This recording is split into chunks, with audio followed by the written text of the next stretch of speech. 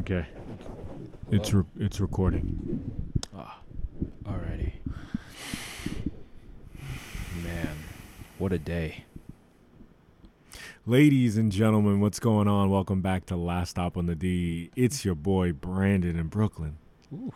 And your other boy, Armak Kamal, aka The Last Dragon. What's going on? Welcome back. We're doing a very quick segment for you guys. We're going to do a quick Donda review.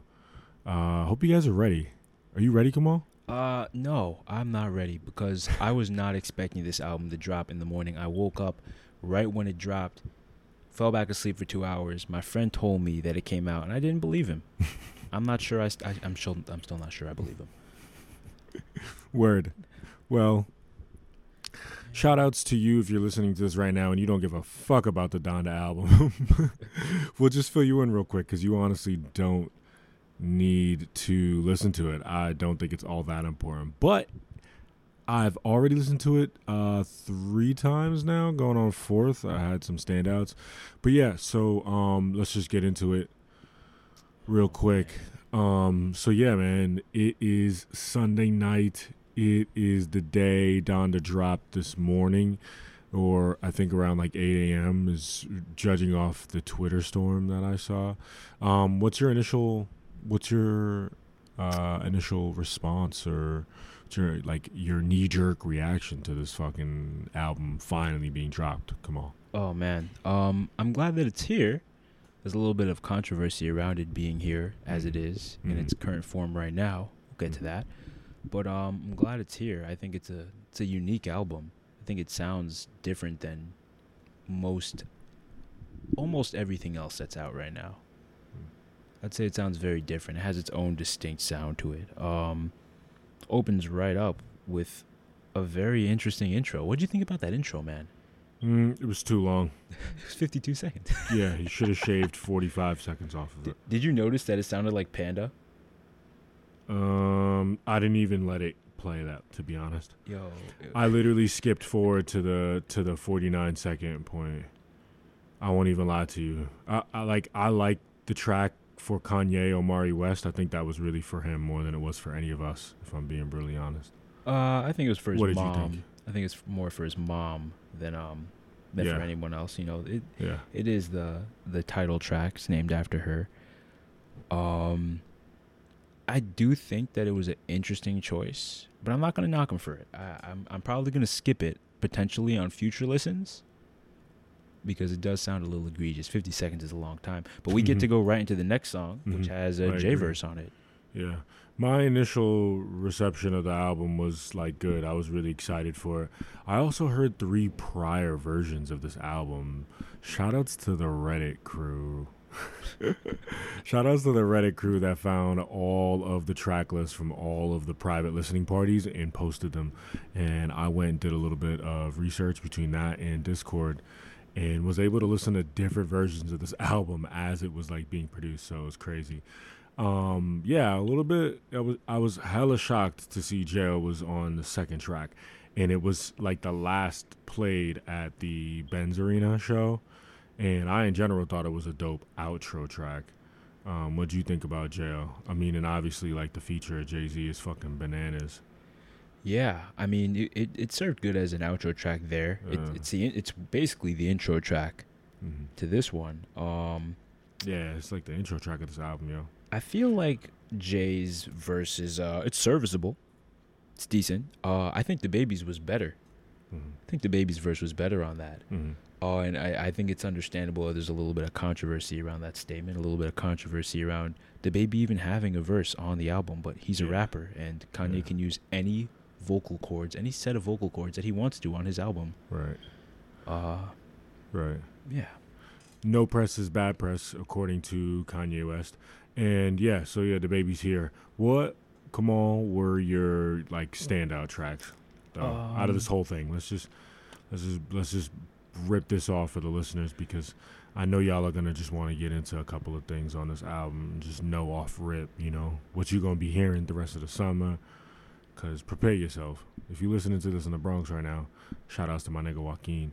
You know you're gonna be hearing this. You know you're gonna be hearing this album. You're gonna be hearing it in the Bronx. Brooklyn, I don't know. I feel like there's some ops Wow. We got some Kanye ops in Brooklyn.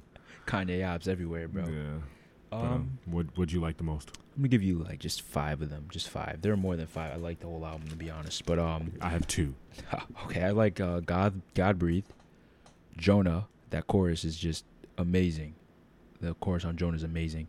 Hurricane, Moon, and then Off the Grid. That 5AO foreign verse is disgusting. Yeah. Yeah. All right. So my 2 are the two diss tracks. Okay, and Junya Watanabe. Junya. Ooh. Yeah, I like those just because the flow and like, oh my god, like, yo, you just have to nod your head. Like, I really can't even hate. Like, so, I mean, off the rip, right? Like, before y'all zone out, I gotta tell y'all this album, my overall for this album is 7.5 out of 10. I feel like I've gotten a little caught up in the general perception of Ye, and I really can't give it like an A+, but it's got a B+ in my book. And I'm generally like just sick of the antics. I'm not even gonna lie to you. Like, as I sit here in my kitchen, yo, that chair is creaking mad loud. As I'm sitting here in my fucking kitchen, sitting on creaky ass stools, I gotta talk my shit. I gotta talk my shit and just tell y'all, yo, the antics leading up to this release is fucking bananas. I mean, I gotta give the whole strategy, like, you know, an A- though, because niggas took the album on tour before the album even dropped. Like, how many listening parties happened? But I mean, so yeah, like, I give this 7.5 out of 10, and like, Hurricane was a good runner-up for me as a standout track. Moon for sure was like a good runner-up. Yeah. So the features, all the shit that y'all are gonna hear about in the news in general are gonna be the Marilyn Manson cosigns and the fucking DaBaby cosigns. What do you think? You think Kanye should have kept them on or off the album? Come on. Shoot, did Marilyn Manson make it onto the album? He's probably playing guitar at some point. He's probably playing strings. Yeah. I don't know. I mean, it really depends. I don't really know what Marilyn Manson did. I know there's some controversy around him. DaBaby, as far as what he did, what he said, I'm not co-signing anything he said. I just think that, you know, I think it's just the slightest bit overblown. He was still a rap star before he made those because of his ability to rap well. And I think he does that on this album.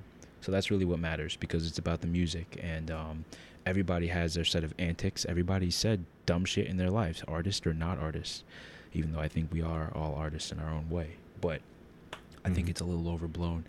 I think the antics around the album drop they're not too bad either. I was pretty excited to hear those listening parties, like the Apple Musics and everything else. Better than, you know, saying your album's going to drop on January 13th and it's not out still. Yeah. Till September 3rd. Yeah. Yeah. I think it's cool. DaBaby's got to feed his daughter too. So, I mean, it's just like, by the time in the main thing I really want to say, like, because this shit is spicy right now. Like, I'm probably going to get my head ripped off for saying this by someone in particular who I know right now is for sure listening to this and is going to chew my fucking head off, son.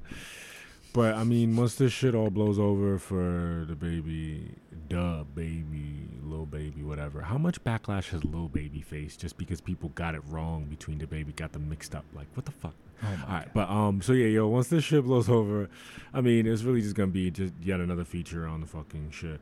Like, shout outs to DaBaby for actually switching up the fucking flow on this shit, though. But also tisk on DaBaby, because you were fucking wilding at that concert, and you know, definitely. I accept your apology. I don't know if the rest of these niggas, but I accept your apology, DaBaby. The track list is fucking 27 songs long. Come on, what do you think about that? Man, to me, this album is 22 songs long. 22 songs long, with the extras being, you know, these very egregiously lazily named part 2s after No Child Left Behind. I feel like No Child Left Behind is clearly supposed to be the outro, and these other songs were supposed to maybe be mixed in with the main named songs. on the tracks. Did you hear about that? About apparently Universal dropped this before Kanye was ready. No, I didn't really hear about. I'm sure the listeners. I'm sure there's at least one listener's heard about it. Tell us about it though. Yeah. What do you know about that? Because I actually don't know why somebody would release an entire album in like, oh, it wasn't ready, or is it just a crazy man being crazy? Yeah, I mean, boy crying wolf, and there is no wolf. These are all valid speculation points. The main reason we believe that it was dropped early is because Kanye himself said that Universal put it out without his approval. Yeah, this is an Instagram post with 1.6 million That's likes. Who's Instagram? Whose account? Mr. Kanye Omari West. He has 2 posts. This is one of the 2. I think that there's some merit to this though, being that, like I said, those other tracks at the end don't sound like they should be there, and the album art's black. That's uncharacteristic, I think. Yeah, a lot of people, some folks online have been alluding to the fact that Childish Gambino's last album cover being all white was an inspiration for this album cover being all black. I'm calling bullshit on that Malarkey. one. But whatever. I mean, Childish Gambino's an inspiration to us all, so I'm not taking anything away from that man. I actually like those other tracks at the end because I feel like they add, like, I wanted to hear these verses. I wanted to hear more of just kind of Kanye, like, freestyling and just doing his own thing and coming up with clever lines because in general, like, niggas have been in a pandemic, so I really was just kind of thirsty for the bars. Like, I really, in general, wanted to hear the Locks on some shit as well as hear Jay Electronica on, like, I feel like the beats overlap, but the features didn't overlap, actually. Yeah, but yeah, I like those tracks at the end. I like how long it is. I was actually annoyed when I was hearing rumors that there were tracks that were getting removed and that the track list was going to be short. And if this nigga pulled another 7-track album release again, I would have been dumb tight. Ooh. So let me just say that much. And like, I'm still a little tight that currently at this is Sunday at 11:03 p.m. right now. We're recording this.